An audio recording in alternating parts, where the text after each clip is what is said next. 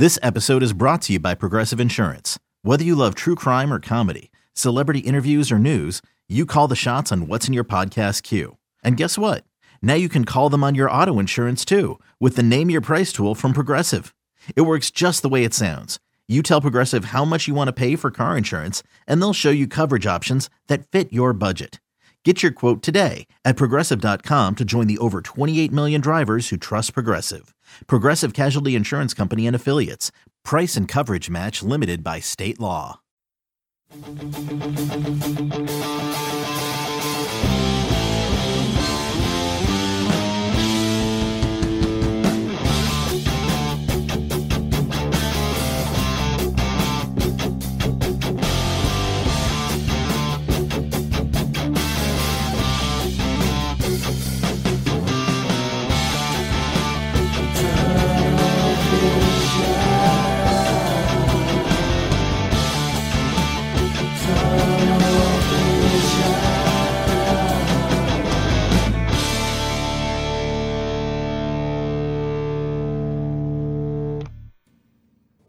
Hello, everybody, and welcome to another edition of Tunnel Vision, a show brought to you by USCFootball.com. I'm your host, Keely Orr, joined by Ryan Abraham and Shotgun Spratling. We have a fun show for you guys today. It's a preview show, even though the game is on Sunday afternoon. Excuse me.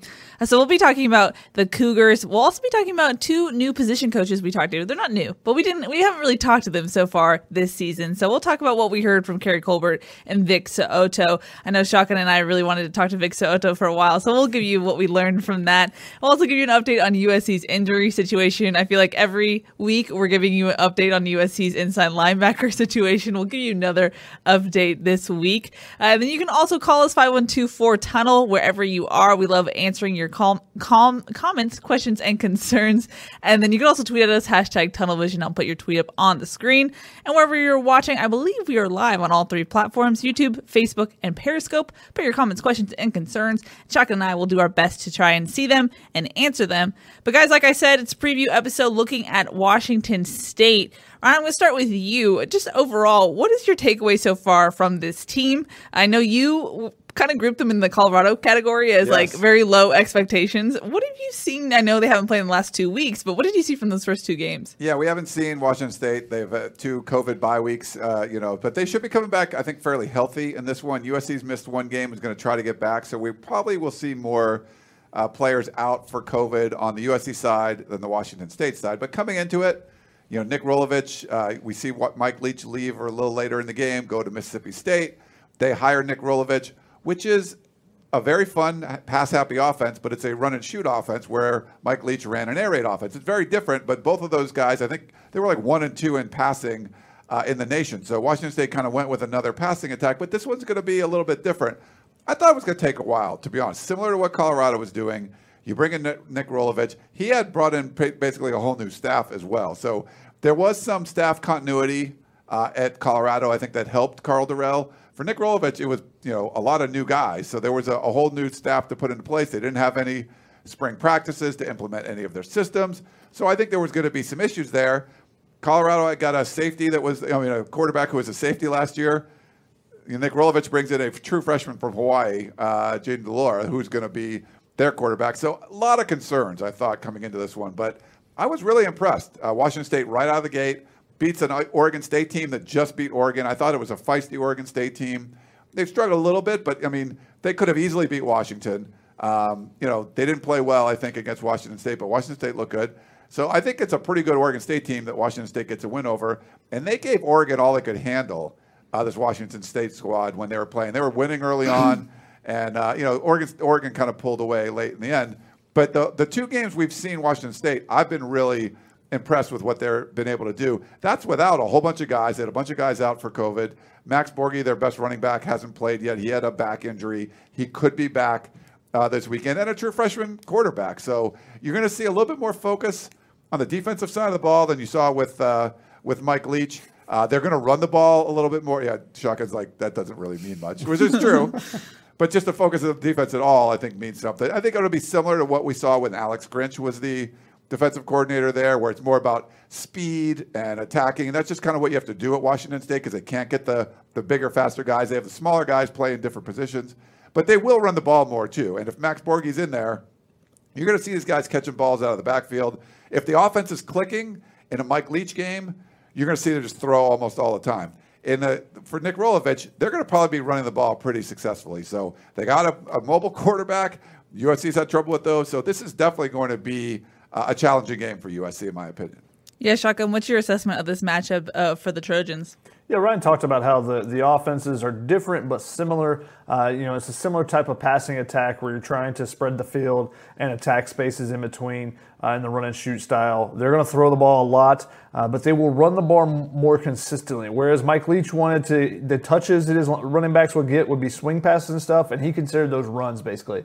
He was basically about dividing up the number of touches across the 5 eligible receivers, including the running back. Whereas in a run and shoot offense, you want to run the ball and hand the ball off rather than throwing it out to the back out of the backfield. So it's a little bit different in that regard, and that could be a lot different based on if Max Borghi is back, because he is a unique and dynamic weapon. He was electric in Mike Leach's system. It's going to be interesting to see how he fits into Nick Rolovich's system eventually. He is questionable for this game.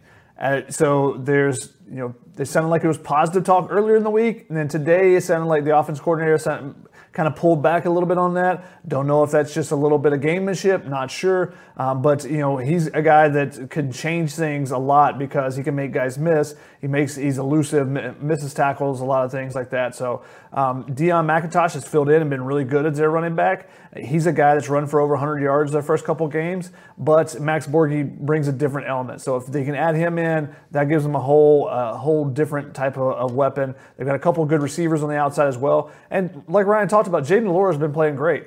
Now the question is, can USC confuse him?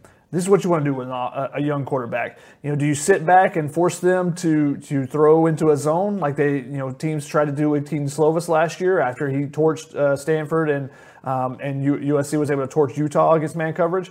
Or do you attack them a lot and try to force them to get off their spot, force them to make quick decisions? That's what USC is going to do. That's what Todd Orlando likes to do, is bring pressures. So he's going to bring pressures from every different direction and try to keep Jayden de Laura's eyes moving the entire time. So that's going to be the key matchup for me in this game, is Jayden de Laura versus the pressure that Todd Orlando is going to try to draw up. If USC can get there and get home on some of those blitz packages and just keep him uncomfortable, then I think that they have a good chance of slowing down this offense from what we've seen the first couple of games for Washington State. And then, like Ryan said, on the defense side, they actually care about it this year. So that's a big difference. Obviously, since Alec Grinch left, and he's now the Oklahoma defense coordinator, since he left, there just hasn't been that same emphasis, and they haven't been able to slow teams down as much. So if they can slow USC down a little bit, then that changes the dynamic obviously a little bit. Instead of it being a shootout like it was a couple years ago when USC beat Washington State on a Friday night, I think it was. Mm-hmm. If you remember last year, Tracy Claeys was a defensive coordinator and got fired or left or whatever it was, like in the middle of the season. UCLA game. It was a mess. Yeah, that was the UCLA game where they were down like 50 to whatever. Basketball score. Yeah, that was insane. Yeah. And in that sense, Ryan, what do you make of this team now? I know you mentioned the both Oregon and Oregon State game, but then I know every matchup is different, but then you have Oregon State beating Oregon. I mean, how do you look at this team knowing how Oregon and Oregon State went on to play each other? Yeah, I think the Pac-12 North is pretty strong across the board. Is Oregon a playoff team? No, I don't think they are. They hung around with UCLA. I mean, even Stanford early on, it was close until Oregon pulled away. The Oregon's been a double-digit favorite every time, and they actually covered against Washington State, but it was like a complete backdoor cover sort of thing. I don't think Oregon's quite as good, but they're still a really talented team. I think they're the most talented team in the North. It would have been great to see the Apple Cup last week, Washington State and Washington. Obviously, that wasn't able to happen. We got to see Washington go down 21-0 to Utah, but I think this is a good Washington State Cougar team. I think you have really competent at coaching on the squad. I think Jake Dickert's going to do a good job running the defense for them. We'll see how they kind of develop, this year and then, going into next year. But for the future, I think they're good. But just for now, it just looks like a really feisty team, a team that you don't necessarily want to play. And they might have a little bit of a leg up with the 2 weeks off that USC didn't get to have. And will they be fully healthy? Shaka talked about Max Borghi, and that's going to be a question, but just getting some of the guys back that, when you're practicing, USC's practicing this week, there's going to be a bunch of guys that are out that might be able to play in the game, but they won't get a full practice. Zoom meetings and conditioning on your own isn't going to be quite the same. So some of that stuff is up in the air, where a lot of those Washington State players that were out, did they have a chance to practice all week and get ready for USC? Those little kind of behind-the-scene advantages that you're not going to know all the details on, but it seems like some of that's favoring Washington State here. But I would not. There's not a team you want to take lightly. I think it's a two-touchdown. They're a two-touchdown underdog here, but I think this has the capability of being a very close game with a well-coached team and a competent quarterback that could give USC some troubles, and a USC team that had a week off, and we'll see.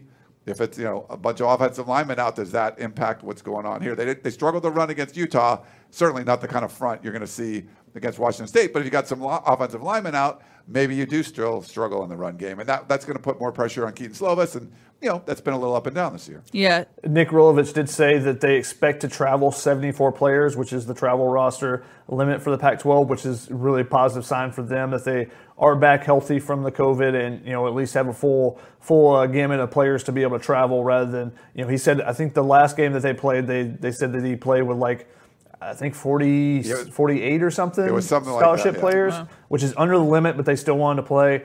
So now they're getting back to full strength there. Whereas USC, just like Ryan said, you may have almost a full deck, but you're still having those guys that have been quarantined for 2 weeks that are basically going to get out of their quarantine on Saturday, Sunday. So they're going to be rejoining the team, but will not have practice. So we know it's the offensive line group, so that's going to be a big question mark. And just 2 weeks off is always, who is better prepared after 2 weeks off? Is it going to be Washington State? They haven't played for 2 weeks, and they're able to practice as a full squad. They're probably chomping at the bit to get out there this week in practice. Whereas USC, it's going to be, Clay Helton said there'll be more walkthroughs and stuff this week. I asked him about what kind of changes there would be, and you're not going to be able to go as many team periods and things of that nature just because you've had that a single position group get hit by the COVID quarantining and stuff with the contact tracing. So you may not be able to go full team periods when you want to. You may not be able to go inside run if you want to. Those are some question marks there. And Clay Helton also said that they're going to have to, their service teams are basically going to be the first and second string. They're not going to have, the full depth chart to where you can use walk-ons and third string guys to go run Washington State's plays in practice. You're going to have to need your first and second string guys to do that. So it's going to be a different week of practice for USC. They're just going to have to deal with it. Gary Colbert and Vic Soto basically said the same thing. It's like we've dealt with injuries and stuff before, so we kind of just take it like that. We've got a thin roster, so we're just trying to make the most of it this week in practice. But that's going to be a lot different for USC. So how do they come out and are they prepared? And when you talk about Washington State, Ryan, one of the things that stands out to me talking about Oregon and Washington State, Oregon State, is all these teams, almost all the teams in the Pac-12, there's a lot of replacement, a lot of turnover this year at key positions, especially quarterback. So you expected to see progression from a lot of the Pac-12 teams. Now, we've seen that on USC, new coordinator on the defensive side, third week against Utah, the defense took a step forward. Now, is that a blip or is that a trend? That's what we want to see, this weekend against Washington State and going forward. But that's what you're going to see with some of these Pac-12 teams is that third, fourth, fifth game of the year that, maybe there's some teams that take some strides that didn't look good that first week. But now, once they get, they've worked with these coordinators for a little while and you've been able to get guys in the right positions now that they start taking steps forward. And that could be something that Washington State is a team that could do as well. Mm-hmm. We actually have a caller on the line, so I'm going to go to him. It's our buddy Dave from Iowa, I believe. Hello, you are live on Tunnel Vision. Hey, Tunnel Vision. Great to be back. Sorry I missed Sunday. I had some personal stuff to take care of. But I watched the replay. Ryan, you seem a little scared of UCLA, or at least, I don't want to say scared, but compared to at least your preseason predictions. Again, I'm pretty sure that's, development over talent, something that, we're struggling with. But, again, I'm just one thing I'd like to ask is, what would you guys think if we had, in a sense, Washington State's offensive coordinator in terms of the mindset of, a run-and-shoot offense versus the air raid? Just because thus far Washington State looks pretty good, especially they looked pretty good against Oregon. Love to hear your thoughts. Thanks, Dave. Thanks, Dave. Yeah, it's funny. I was talking with, for the Podcast of Champions plug, David Woods, who covers UCLA, and he's like, yeah, the defense for UCLA actually looks like entertaining to watch. Like they're aggressive, they're going after people. You watch Felton run the football. They've had a backup quarterback the last 2 weeks and won both of them. And the offense looks good doing it. Like he was pretty baffled. He's like, usually you're watching these games, I don't want to claw my eyes out anymore. So that's that's someone that covers UCLA is like, yeah, this is pretty much out of the blue. They look like a really competent football team. There's talent there, and scheme-wise, it seems to be working. Why isn't it? Has it taken this long? Is it only a weird blip? I don't know, but they definitely look better. They look like a really tough team in the Pac-12. They're only 2-2. It's the first time under Chip Kelly they've been 500 this late in the season. So pretty crazy. Does it count as late in the season? It's technically early. The first time ever was technically both. 2 weeks ago. They were 1-1. That was the first time because he's 0-9 in out of conference games. So no out of conference games this year. I think that sort helps. of helped him. That definitely helps. Yeah, true.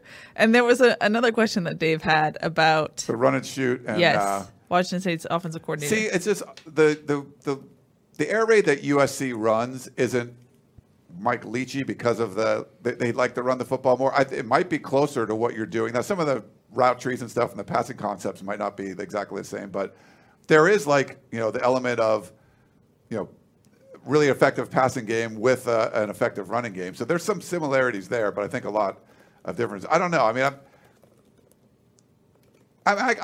I'm not a critic of the scheme. I like the scheme and stuff. And if they ran some kind of run and shoot thing, I wouldn't have an issue with that either. I just want someone that's competent, that knows their scheme cold and will teach the players to do it. And as long as you can do that, that's fine. What they had a couple years ago with the gumbo, that's what I don't like. You sound like you're still reeling from the gumbo offense and having to watch that pretty much. Go back to last year and look at the first couple games. You look at after the Stanford game where people go, "Oh, this air raid is just not any good." No, they'd be like, "Wow, look at what can happen with a freshman quarterback in the air raid. This thing's only going to go up." So I think don't make too much out of 2 games is what all I'm saying with Washington State. They've still got to put things in and continue to develop. Obviously, Rolovich has had success at Hawaii. So did Graham Harrell at North Texas. So, USC's offense should be taken off this year, and I think it's being held back a little bit by Keaton Slovis's lack of confidence, indecisiveness, arm trouble, whatever you want to call it. He's just not playing to the same level he was last year. And because of that, the offense hasn't really exploded like it could. And, you got to be able to run the ball in short yardage situations a little bit better. And I think that's a combination of the players on the field and the play calling that's been going on. With what's going on with Keaton Slovis, do you think a week off helps or hurts him in his, maybe it's a mental thing, you have time to kind of breathe a little bit, or do you have more time to think about it? Where do you stand on that front? I haven't really thought about that. That's an interesting point, Keely, because if you're coming out of the game, you don't have that many games, so you don't want to take too much time off. But there was good, there was bad. Do you get an opportunity to sort of calm yourself, a little moment of zen, and come out and just go gangbusters against Washington State? I think that's a possibility. So I don't, I think they'd rather have played, but it might not be a bad thing for Keaton Slovis's, mental preparation to have that week off and come through and then try to, knowing everything reassess it all, and then come out and just play and throw the football around to open guys. Mm-hmm. Shadi? It's interesting. I think that depending on where you're at, and the fact that they didn't practice, I think gives him a breath of fresh air, kind of, lets him get away from it, lets him breathe a little bit. I think, and now you come back to practice this week, I think he could have a clear head and kind of attack it. I don't think when you aren't practicing, I don't think that you're in it, focusing on it all the time. You're thinking about, Thanksgiving and, Zooming with family and whatnot during that time. So I think it's probably good for him at this stage in the season for him to get that breath of fresh air, and we'll see how he kind of bounces back from it. Especially if it was an arm ailment, that extra time off wouldn't hurt. So we'll see where he's at here, and if he comes back strong and playing. It's a new day. It's a new day of the week. So if they play on Sunday, it'll be unique to see where he's at. Jayden de Laura, he's had a couple weeks off too. So both quarterbacks are going to be, at least have fresh arms. We'll see what happens out there. True. And in that sense, Chuck, and I know Clay Helton is very much about procedure and making sure that everyone's on the same page. That's why they do mock game week and they go to the Coliseum and make sure everyone knows how it is. When you move your whole schedule a day back, you play on a Sunday night or afternoon. Does that change anything? Are you expecting anything? Because I know in the same vein, Helton goes, put the ball down and we'll play wherever, those coach speaks. Where do you think that does it impact USC at all if they're changing their schedule in that sense? I don't think it impacts that much right now because they finished their finals and stuff. So, the kids are out of classes and whatnot. So it's not like every day is basically the same. When they're basically isolated right now. The only thing that's different, you would say, is, oh, what sports are on this day? But hey, we just had an NFL game on in the middle of the day on Wednesday, so it's not even like that you got to kind of have a schedule and a rhythm there, like you normally would with NFL games and whatnot. So I think for them, it's just you just move the day, and it's kind of like quarantine was in the middle of May or something like that, April or May, when you're like, what day of the week is it again? Because I feel like the players, they're going to be locked in and they're just going to be going about their business every day, going to the facilities and going to practice and stuff. So you don't really pay attention to the day of the week. More you pay attention to, okay, today's the padded practice, tomorrow's the the shell day. You just go from there, and you kind of lose track of the days when there's no class to kind of give you that schedule as well. Mm-hmm. So like we mentioned at the top of the show, we got to talk to Kerry Colbert and Vic So'oto this week. First time really this whole season we've been able to talk to him. Vic So'oto was someone we wanted to talk to just because the defensive line has definitely elevated its game in 2020. There's a lot of talk about Marlon Tuipulotu. Ryan, what did you take away from his media availability? Yeah, I mean, I think of the two, he seemed just to be had a little more energy and was kind of more into it a little bit. I don't know what you guys thought. Like, Kerry Colbert was just sort of like, it was like a bit, he was like looking around sometimes. It didn't seem like he was all that into it I don't know. I mean, maybe that was just me. But did you guys sense that at all? Coaches are it depends. Yeah, well, it wasn't Graham Harrell like doing it from his car the one time. Like, that was very weird too. So that was very strange. He's like in his car, like, in driving in, yeah. But when talking about, he talked a lot about Marlon Tuipulotu and some of the questions that he would ask, and how you knew he was progressing in the defense, and talking about their interior defensive linemen aren't just there to stuff to cause problems and logjam things. Like, they're in there to make plays and get stats, and he's someone that's doing that. And the relationship with Tuipulotu, and how they're maybe a little bit banter on the field, but they're not really. I mean, it's like you wouldn't notice that they were brothers if you're on the team and stuff. So there were some interesting dynamics, I think, when he was talking about that, the contributions of like a Nick Figueroa. I think Shotgun asked about getting a guy like Jacob Lichtenstein back, and didn't really. I don't know if we got a lot of answers about where we're going to see him or how he's back. But I thought he was really interesting as far as like talking about the defensive line. He's a young coach. He's only been around. He's been a defensive line coach for 3 years. He looks like he's a star in the making. It's just the sense you get from him. I mean, he looks like he could bench press all those guys. Yeah. So it's kind of like you respect him. But also, I feel like he's building that coaching acumen. That he's going to be someone that you're going to see get big time jobs, I think, in the future for sure. Mm-hmm. Shotgun, your assessment? Yeah, I think Vic So'oto, he brings a fire and a passion. He's one of the guys that's, rallying the troops on the sideline, whether it's his group or not. And his group has been playing really well. Now, there hasn't been a ton of rotation. We're still waiting to see some of those younger guys. Dejon Benton's a guy that I feel like has been lost in the shuffle a little bit. Curious to see, what's going on with him. Unfortunately, didn't think to ask about it this morning. But the guys that are playing great. And, Vic So'oto says it all goes back to practice. If you don't practice hard on Tuesday, you're not going to play on Saturday, is what he said, or Sunday this week. But he said, what you do in inside run period on Tuesday is just as important to him as what you've done the previous Saturday in a game. So he wants to see you practice and practice hard. And those guys that are continuously practicing hard, he says, are the guys that are performing right now. He said Tuipulotu is a guy that, whenever he's out there, he just runs. That's how he described it. Well, what exactly does that mean? He said, well, everywhere he goes as hard as he can. So he's going 100% all the time. Doesn't matter if it's between drills or whatever. Even if he doesn't know what he's doing, he's going 100% at it. So a guy like Nick Figueroa, same thing. People kind of wondered, like, how is Nick Figueroa jumping up into the starting lineup? He was kind of a forgotten guy last year in the defense because he's kind of a tweener. They didn't know exactly where to put him. Now he's in there, and he's been doing really well, getting pressure on the quarterback and stuff. And Marlon Tuipulotu obviously has been a beast for USC's defensive line. And Vic So'oto said it comes back to, how he practices and how he's attacking the film room and stuff too. And he said you could tell he loves the game by the question he was asking, which Ryan touched on. He said he's asking questions like, specifics about the offense coordinator, what the offense coordinator likes to do. He said, oh, did you notice this thing in the third quarter that they like to do this? Have you seen this too, coach? Those type of questions that are really in-depth and specific rather than, what's my job on this play? What's my assignment? Rather than the vague and general questions, he's been very specific. He's rarely into it, and I think having his younger brother here has pushed Marlon Tuipulotu to another level. I think having those two and them building off each other has been really good for both of them, just because it's competition. It's sibling rivalry. You see it in the basketball court, Isaiah Mobley and Evan Mobley. When you get your sibling around, you're like, well, I got to do better than young brother, And if you're young brother, you want to always, pass your older sibling.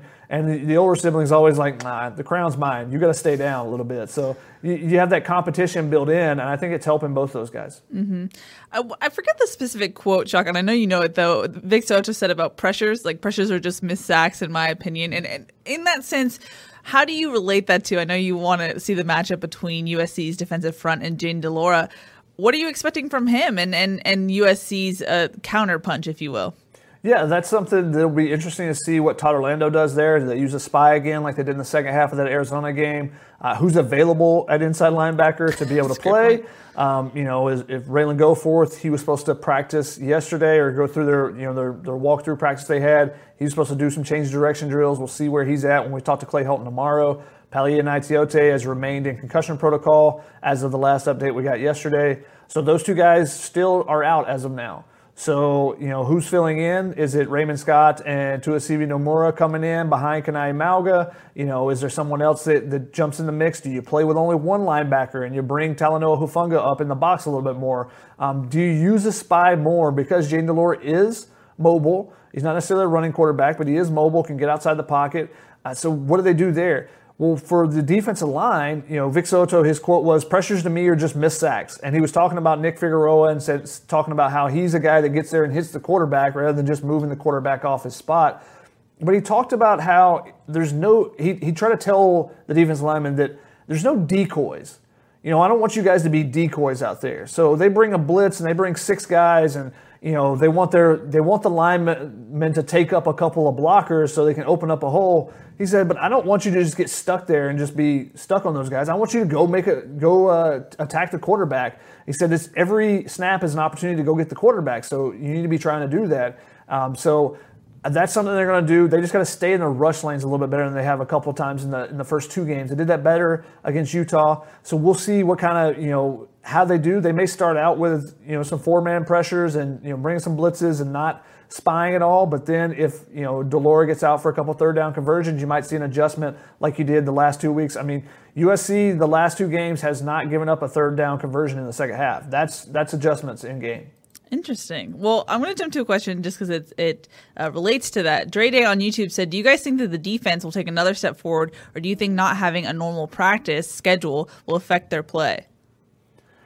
It's a very good question, because one of the biggest things is tackling and being able to get those angles down and just the speed of the game. Yeah. When you have a couple weeks off, the speed of the game can change on you a little bit. When you're not being able to, especially this week, if they're not able to do team periods as much as possible, just are they being able to keep their angles correct and going full speed like they looked in that Utah game? They looked like they'd been in the mud for the first couple of games, and they kind of got out and got some green grass and started running full speed in that Utah game, where we're coming downhill very hard and heavy, and that's what you want to see out of a defense. Mm-hmm. So we'll see, where they're at in this game. The first quarter could be really telling. How much of it is just the processing part of the defense, and that was why they were stuck in the mud, versus just shaking off the rust and being the first couple games in a almost a 11 or 12 month period. Mm-hmm. It's tough because you did take steps forward in the Utah game. Now you have a week off. This is a defense that can put a lot of pressure on you, especially where there's some issues. We've seen some issues with the interior interior linebackers. They love using the slot guys more than what we see from Washington State in the past. They're going to use those slot guys a lot. That can really make you stretch and cover the entire field and play defense on the entire field. So they're going to put this Washington State offense is going to put some pressure on the defense. So if they did take a little step back, it's going to be problems. So they got to keep the forward momentum going, and hopefully that week off isn't going to derail that. Mm-hmm. You keep talking like this is an upset territory, Ryan. Are you trending towards that? No, I'm turning towards USC is a double-digit favorite, which I will not be betting on the USC side if I was betting or whatever. I would take Washington State in the 13 points. I think USC is going to probably win the game, but I feel like it's going to be close, and I feel like it's going to be a competitive one. But I don't think USC is going to be a two-touchdown favorite. Seems a lot to me, but we'll see. USC's got the talent to definitely blow Washington State out. We haven't seen either of these teams for a while, so we'll see what happens. Yep. Mark on YouTube also has a question. Will the CDC shortening the 14-day quarantine recommendation help USC get some of the quarantine players back earlier than expected? No, it's too late for that. I think it's good for college basketball. I think it could be good soon, but I don't see the Pac-12 making some kind of decision today or tomorrow. I mean, it basically has to be you have to make some decision in the next couple of days to change that. But it's good. So the CDC is saying if you test positive after quarantine at 7 days, you can come out. And, it's up to each conference to kind of decide what they want to do. So the Pac-12 would have to get together and the local, health officials of each county and say, all right, we're going to follow CDC guidelines. If you were exposed, you don't have to be in quarantine for 14 days. You can do 7 if you test out or 10 total. So that's going to be up, it's going to be a slow, I think it will get there eventually, but it's going to take a while for everyone to kind of adopt that timeline if they agree with it. I mean, the Pac-12 can make the adjustment really quickly. It's going to take each school in their local county ordinances and local city ordinances to kind of push on the county, be like, hey, the CDC says this. Can we make that change? Can we make that? And keep pushing on it before that happens. So that usually takes a little bit of time. Yeah. We have seen things come together pretty quickly with different things, but I think there's just so much going on right now at the county and city levels, particularly in Los Angeles, that I don't think that's a top priority. Whereas when USC was able to kind of push on Newsom with the letter and everything, it was a little bit more calm at that point. Just as far as all the political stuff, as far as whether they should do mandates and shutdowns and all that type of stuff. So I think it's low priority right now. So it's going to be tougher to get that to push across in a day or two like that, because that's what it would need. Just like Ryan said, it would have to happen. Would have had to happen today or tomorrow, really, for it to take effect. Because I don't think that it's going to come into play on Friday and suddenly you get guys back necessarily. Mm-hmm. We actually have a caller on the line, so let's go to him. I believe it is Keith from Irvine. Hello, you're on Tunnel Vision. Hey, you guys are like my favorite show ever, okay, just to let you know. Thank you. I've seen you guys in person, a couple of USC games, and you guys are so great. So I wanted to talk a little bit about recruiting. I'm a Trojan fan, even though I played at Fresno State. I love the Trojans, and I want to hear from you guys what you guys think about our most recent pickup with the wide receiver that put from Oregon coming out of Modern Day. Also, what are if getting that recruitment for Corey Foreman would really turn the table for us to team up with Drake Jackson on the end, and any other insights you guys have in recruiting, I'd love to hear that. Thanks, Keith. We appreciate it.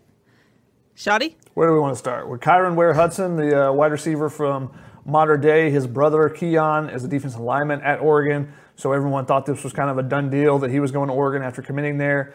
He's a big body. He's in a similar vein as a Kyle Ford, Brew McCoy, as a big-bodied receiver. Have heard some positive things about his development over the offseason, but that's hard to say. A lot of guys do. There can be some big jumps in their games. I wasn't a huge fan of him when I saw him earlier in his career, just as far as how far up his ranking was. I thought he was probably a high 3-star, low 4-star guy. But I'm hearing positive things about him, so we'll see. Obviously, it's just tough not being able to see players for almost a year now. Yeah. Basically for us. But if he has taken strides, I think there were rooms for areas where he could improve, and if he has taken those. He's, like I said, he's a big body. He's strong. He catches the ball in traffic really well. So there's a lot of things to like about him. And like I said, he kind of follows in the same mold as a Brew McCoy or a Kyle Ford. Maybe not as tall, maybe an inch shorter than those guys, but similar muscular guy that can go up and make some tough catches for you.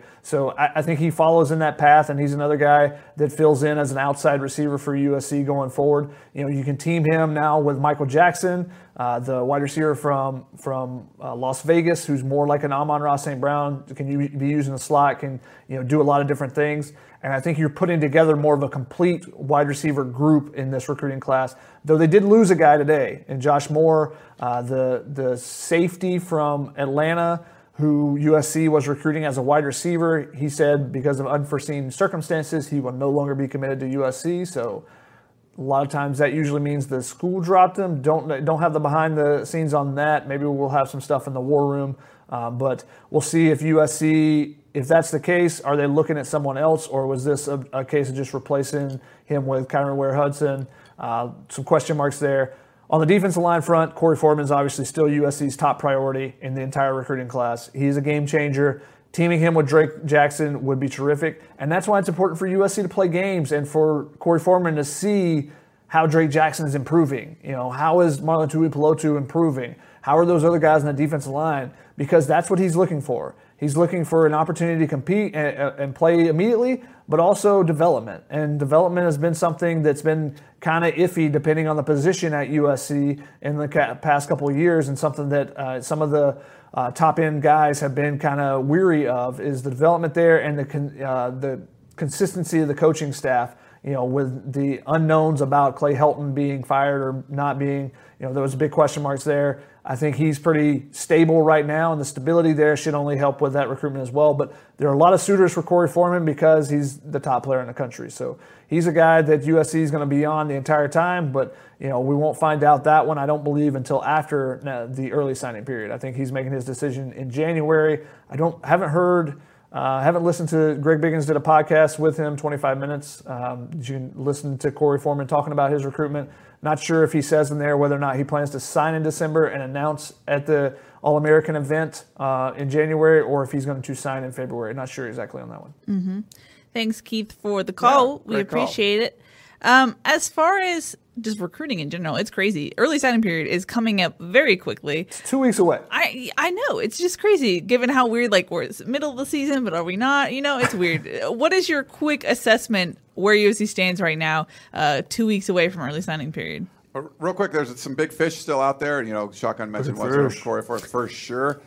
So looking at the trend, you see out-of-state guys decommit or whatever, and in-state guys switch their commitment from an out-of-state school to a local school. These kids are not going to be able to visit colleges for a year, from April to April. It's pretty crazy, the extended dead period. Does that push a lot of players to stay closer to home? A guy like Corey Foreman can go out and take visits and stuff, but not everyone can. And would you rather just stay closer to home when you don't get an opportunity, unless you really know where you want to go and you pick some place that you've never been before because you got all these sure reasons? It's tough. So I think some of the local schools, there's a lot of local talent in Southern California. I think that helps USC. So watch that trend if you start seeing some decommitments to guys that might have been a long-time commitment to some out-of-state school, not just for USC, but for any place around the country, and they end up going to the local school. You might see some of that. But, USC's back up to number 7, I believe, in the 24/7 Sports rankings, and certainly has the opportunity to move up. Oregon's up there, too, still in the top 5. But can USC pass Oregon? Well, they have to get a couple of those big-name guys still on the list. And if they can, it could be a top 5 class. In that sense, Shotgun, how do you think the battle, Oregon versus USC in recruiting, will end up going in 2020? Everyone's kind of looking at that as now the Pac-12 battle. USC obviously has fallen a peg, from just being the dominant team and the dominant recruiting force. Oregon has taken steps forward, as well as Utah and Washington. Both those schools have taken steps forward as well. But USC, this class is so much better than last year. Just to start with, being up at number 8 right now is where they are now that Josh Moore has dropped out. Mm-hmm. Oh, okay. Last year they were 64 is where they finished at. They're sitting currently at 9 for next year's class. So the recruiting efforts are much better. It's a unique year, obviously, with the coaches not being able to get kids on campus yet, but USC's done a really good job of getting some high-profile guys.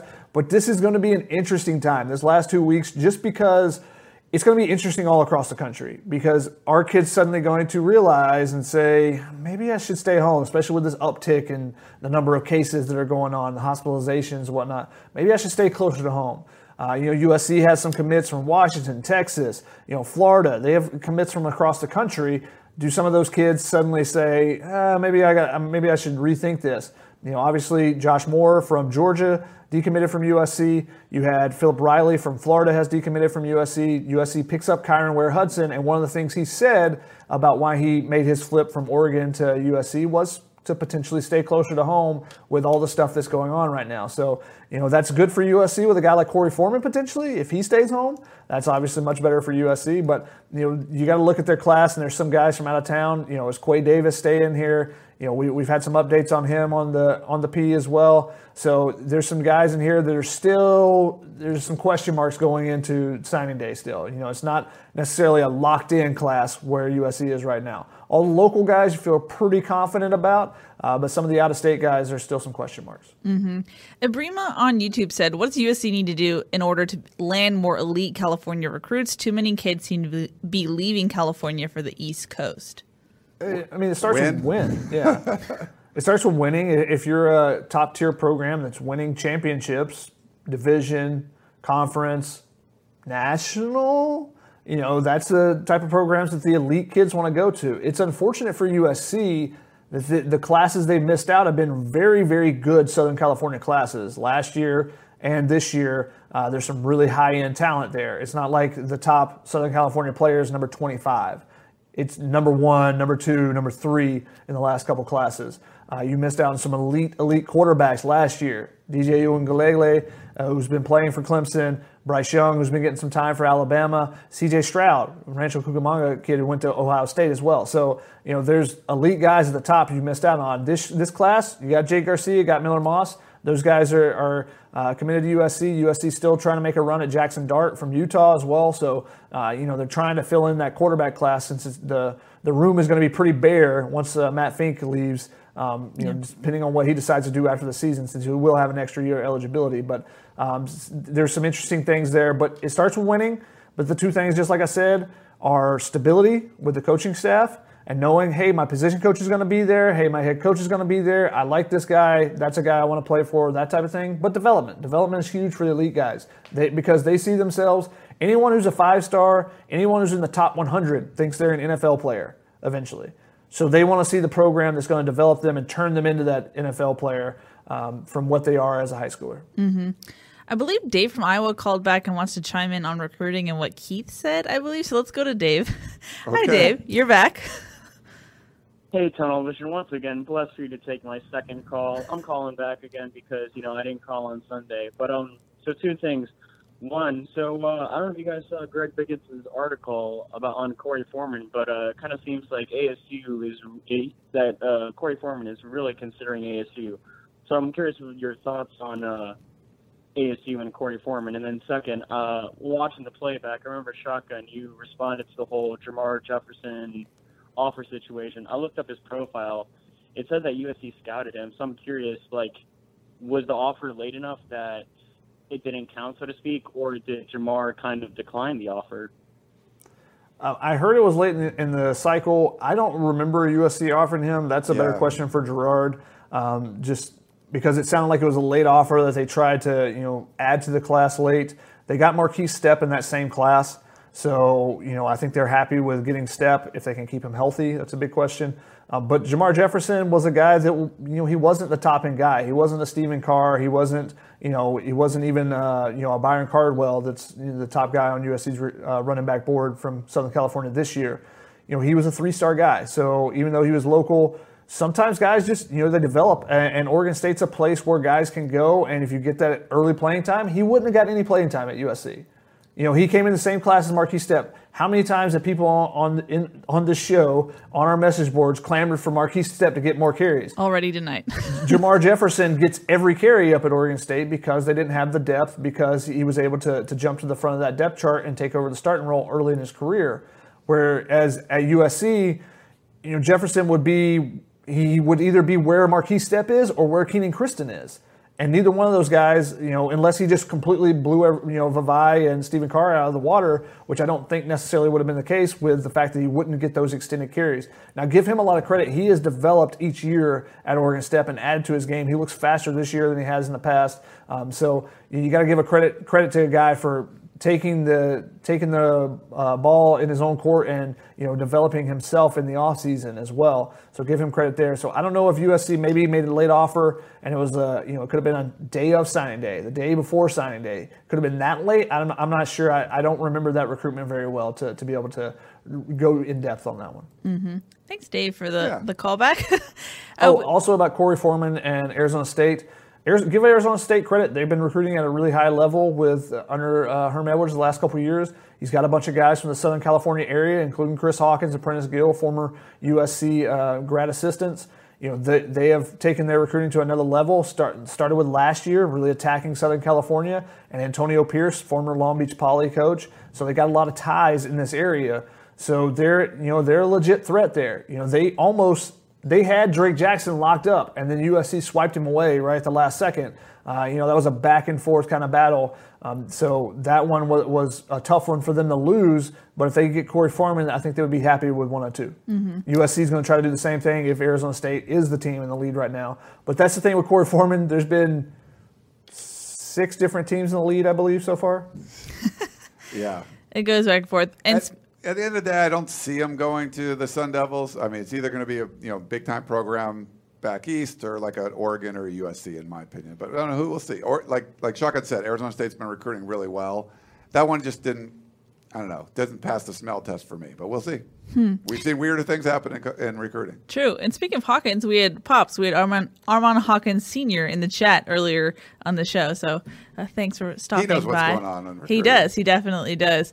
We had a question on Facebook. I think it's in regards to Chase McGrath. That was one of the newsier things to come out of this week. He entered the transfer portal.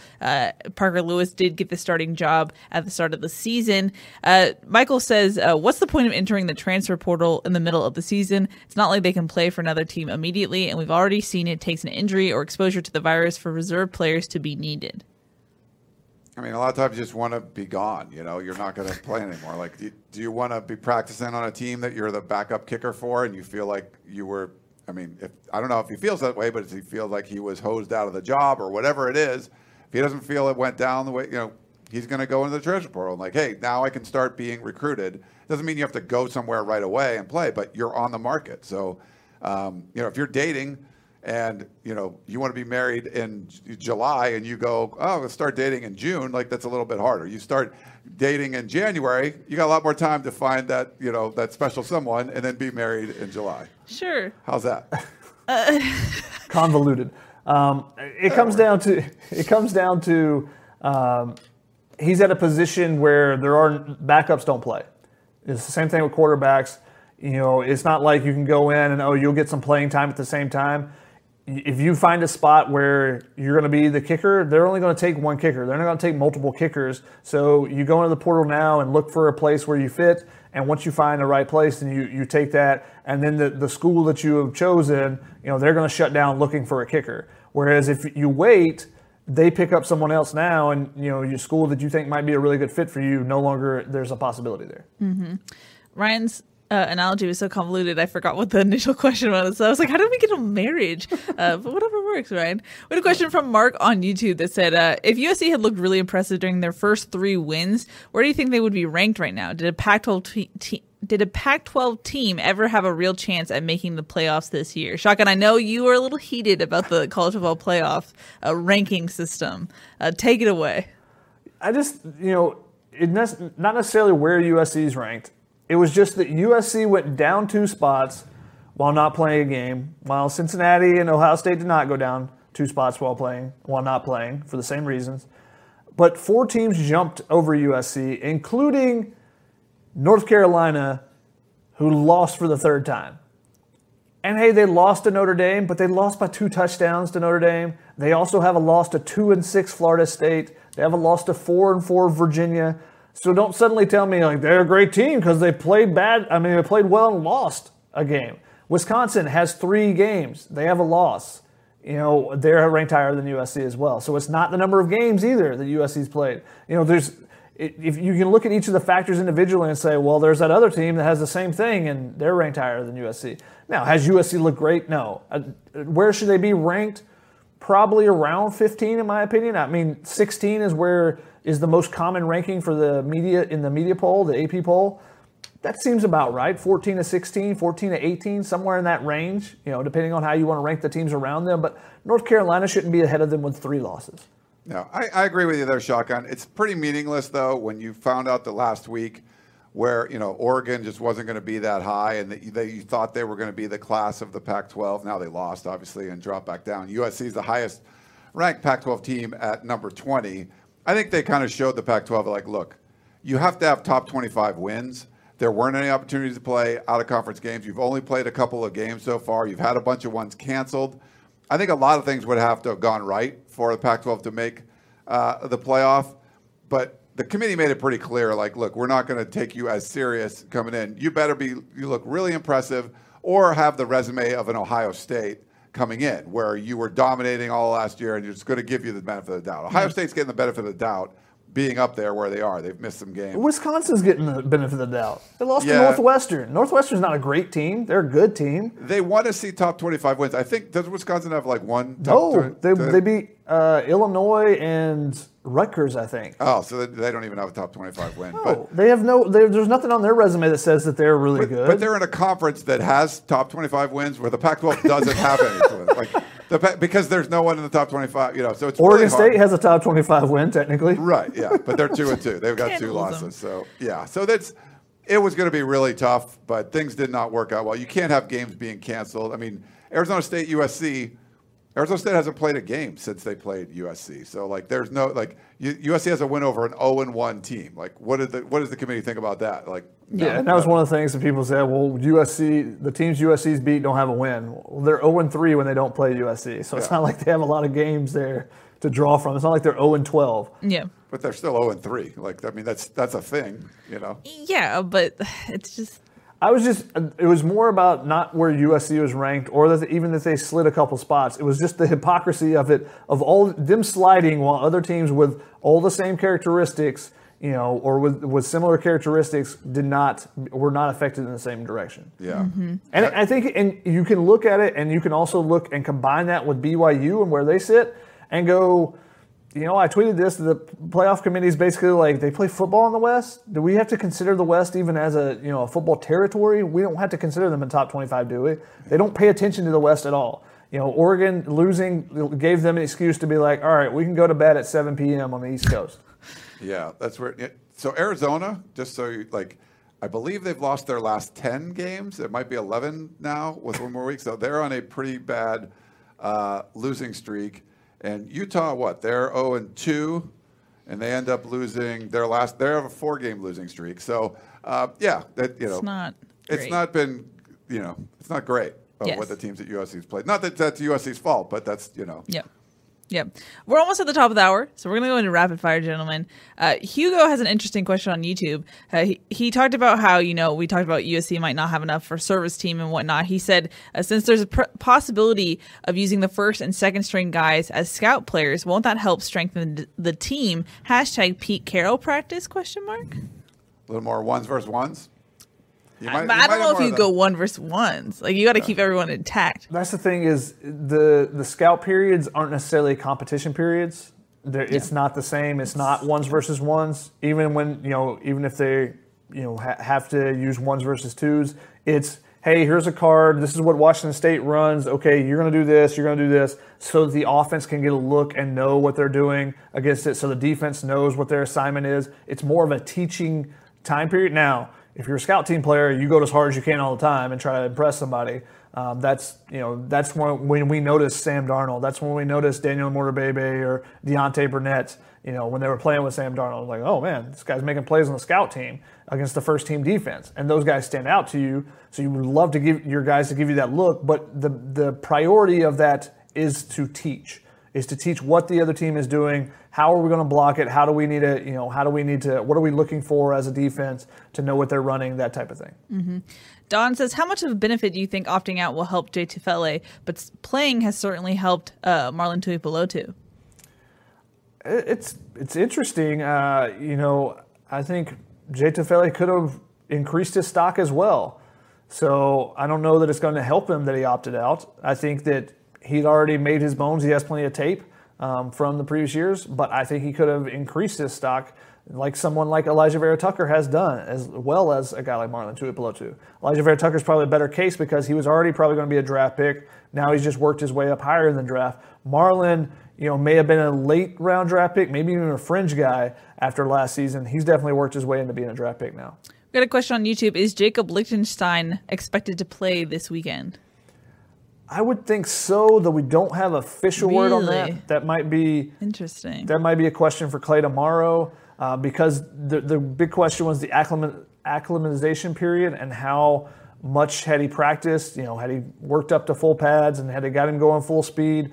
I think he's a guy that, if he does well in practice this week, then yeah, I think you can throw him in there, special package or something. I don't think he'll play a bunch, but I think he's a guy that could be on the field still. Listening to Soto didn't sound like, I wasn't getting the feeling that he would. But why would you opt back in if you can't play? Like, if you're not going to be you should be. Yeah, so my gut's saying they're going to probably use him a little bit or throw him in there somehow. Yeah. When I asked Vic, I asked him, where do you expect him to line up? And he said that's something we'll find out through the week of practice. So I think that was interesting.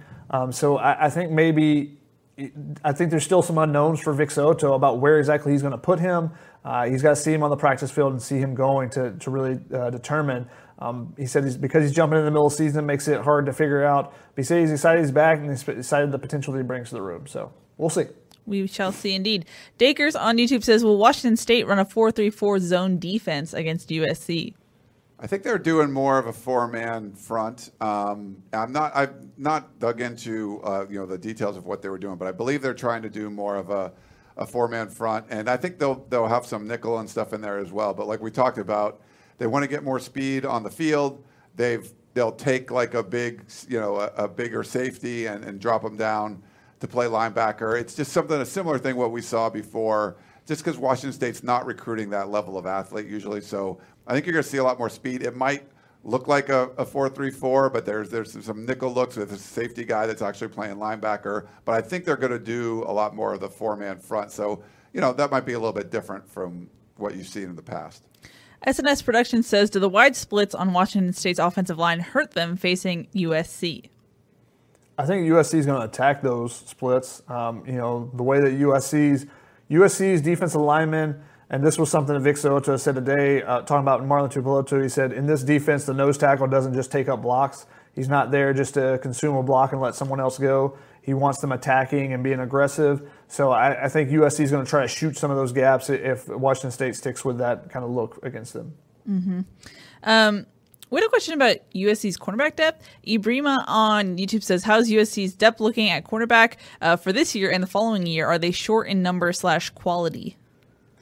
Cornerback depth, you feel confident because as long as Isaac Taylor Stewart hangs around and doesn't transfer, if he's still in the mix, even if Elijah Griffin leaves early, which is a possibility, not necessarily a guarantee for sure, but you still have, two elite guys you feel like, even without Elijah Griffin, with Chris Steele and Isaac Taylor Stewart.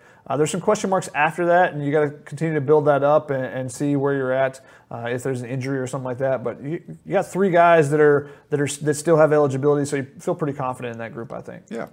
DD Diego has an interesting question. He said, with the shortage at linebacker, could we see a Brew McCoy sighting? No. No, unfortunately not. It'd be fun, yes. Yeah. That would be fun, but that ain't happening. Mm-hmm. He would be more of an outside linebacker. You throw him in there on third downs and just attack the quarterback. Trojan says, can we please, this is what I alluded to, Shotgun, can we please see more Marquis Stepp? I don't think Washington State can really stop him. You can if he's healthy, and he hasn't been healthy. That's the issue there. We would have seen more against Utah as well, but he was not healthy and did not dress for that game. His reps increased from Arizona State to Arizona, and you expected him to take over as one of the top two guys. He had actually supplanted Levi Malapei as far as being one of the top two guys along with Stephen Carr in that combo. And Vi was used for special situations, 2-minute drills and third down situations. But obviously if you can't dress, then you can't be one of those top guys. Coley wanted to know why we can't watch practice. USC and county rules, we'll say. USC it blames the county, but they also allow certain visitors to come on campus, so there's still questions in my mind about that. Yeah. Yeah. We have one from Fowler Mario on Periscope. Are most teams that face USC playing a drop 8 most of the game now that we run an air raid? Not always drop 8, but dropping guys back into a zone is what's been most effective. We've seen that the most. We saw Utah do that somewhat, a lot more than they did last year when they tried to play man-to-man. Yeah, I mean, every team is going to have some drop coverage in there. Everyone saw last year against Utah what USC does if you play 90% man. They torch you. Their wide receivers are too good. So every team, even Utah this year, and Utah was guided this year versus last year. Last year they had 5 NFL DBs. This year they have 5 new guys in there. So that changes a lot of things too. But Arizona State, people were talking about, they're dropping coverage all the time, but they weren't dropping all the time. They're mixing it up. A guy like Marvin Lewis, who's look at his resume, is not going to do the same thing all the time. But yes, teams are going to drop coverage and force USC to beat them underneath. Because the biggest thing is USC's athletes are so good, you don't want to get beat over the top with a big play. You don't want that to happen to you. And you want to force USC because they make enough mistakes to beat themselves. And, force USC, can you go on a 14-play drive without making a mistake, without taking a holding call and making it 1st and 20, without a false start, or without, just missing a block and getting a sack? Those things, that's what you want to force a team like USC to do. And Kerry Colbert was asked about that today, about is it frustrating for you guys as a wide receiving group to be in zone coverage all the time? What do you have to say about that? He didn't care. He was just like, it doesn't matter. Like, whatever. We go out there and catch touchdowns. It was something like that. He didn't sound like that necessarily. Shotgun. Yeah, that was a Maury Povich, and that was determined to be a lie. Yes, wide receivers want to be able to attack deep. So he can say he doesn't care. What they have to do is they have to attack and be able to consistently move the ball, and then teams will be forced to do other things. But as a wide receiver, you want to be able to attack deep and get that big play, deep ball. People celebrate a lot differently when they get an 80-yard touchdown than when they catch a 6-yard pass. The biggest issue, though, for USC, I don't know what you think about the shotgun. If they're going to rush 3 guys, you can't have the offensive line have 2 offensive linemen trying to block someone that doesn't rush, and then one guy gets beat one-on-one, and you get pressure on the quarterback only rushing 3 guys. Something like that, then it's disaster because Keaton Slovis has a lot of dudes out in coverage, plus he's getting pressure. Mm-hmm. Yeah, and the offensive line has been much better this year about things like that. There's not a ton of pressure that's been on Keaton Slovis consistently.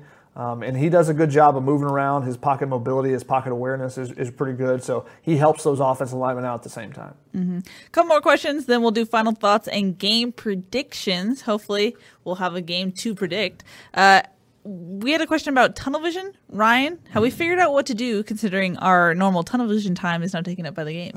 Yeah, I mean, we could go up against Monday Night Football, I guess. I don't know. That's probably what we'll have to do if you guys are cool with that. Or let us know in the comments. Will you watch? Tell us what you want. We can't do it Sunday. The game's going to be. We usually go against Sunday Night Football, so does it really matter in that sense? Yeah, that's true. We might have to do some Monday Night Football action, but we'll probably have to do it. I mean, it seems like Monday night's going to be the time we're going to have to do it. Mm-hmm. So stay tuned for that. SNS Productions wanted to know, should Texas be throwing the bank at Urban Meyer during a national pandemic and when their athletic department is in a $53 million deficit, I believe? I mean, if you want to be like the moral police about what you should be doing, we probably shouldn't be playing college football. But if you want to win football games and you don't like Tom Herman, throw the bank at Urban Meyer. The thing is, it's not like the athletic department is throwing the bank. It's what the boosters are doing. Yeah. Boosters. So it depends. In that situation, it depends on what the oil prices are. Yeah. It's true. I mean, their biggest boosters are oil magnets. So it's just it seems too much like last year for USC fans for me over at Texas. It's a little like deja vu in that sense. We had a fun off-topic question from Mark, who says, "Who or what was each of your top artists and songs on Spotify this year?" He has some guesses too. He guessed Beyonce for me. Great guess, Mark. Actually, not true. Probably one of the Atlanta rappers for Shotgun and some old person band for Ryan. It would be an old person band. I don't know what it is. Shotgun and I had the same artist for our top person. How do you find out? Where is you it? go to your year in review. Shotty, take it away. We both had The Weeknd. Mm-hmm. It's easy listening. You can listen to it while you write. You can jam out to it as well. True. Plus, he had a new album this year. So such a great new album. And I was in the 0.05% of his top listeners. So and I'm 0.1%. So we're both near the top. Yeah. It's very. I calculated. I listened to The Weeknd 27% of the time that I listen to Spotify. Wow. There you go. I'm a yacht rock guy. I put a lot of yacht rock on, so there's a lot Yacht rock. Yeah. Interesting. Well, hey, if you have the Peristyle, that was my top podcast of the year. Tag us on Instagram. We've been looking at people's posts, so we'd love to see what your top things of the year as well. Alrighty, guys. Final thoughts. First off, any final thoughts and game predictions? Ryan, how do you think this one is going to go? Well, quick final thoughts first. So far, no Pac-12 games have been canceled yet, which is good. Only one has been moved. Yeah, so knock, knock, knock. And we'll see. So that's good. Well, a lot of times it's Thursday or Friday, but we've had some early ones. Wait. Technically, there was a college Pac-12 basketball game canceled this week. That doesn't count. We don't want to talk about basketball. So this is football. We're talking about football here. Yeah, so no football game canceled yet. It seems optimistic that these games are going to happen, so that'll be good. For me, I think that you're going to see the USC offense do well, but not. There's going to be some struggles. I feel like the offensive line isn't going to be 100%.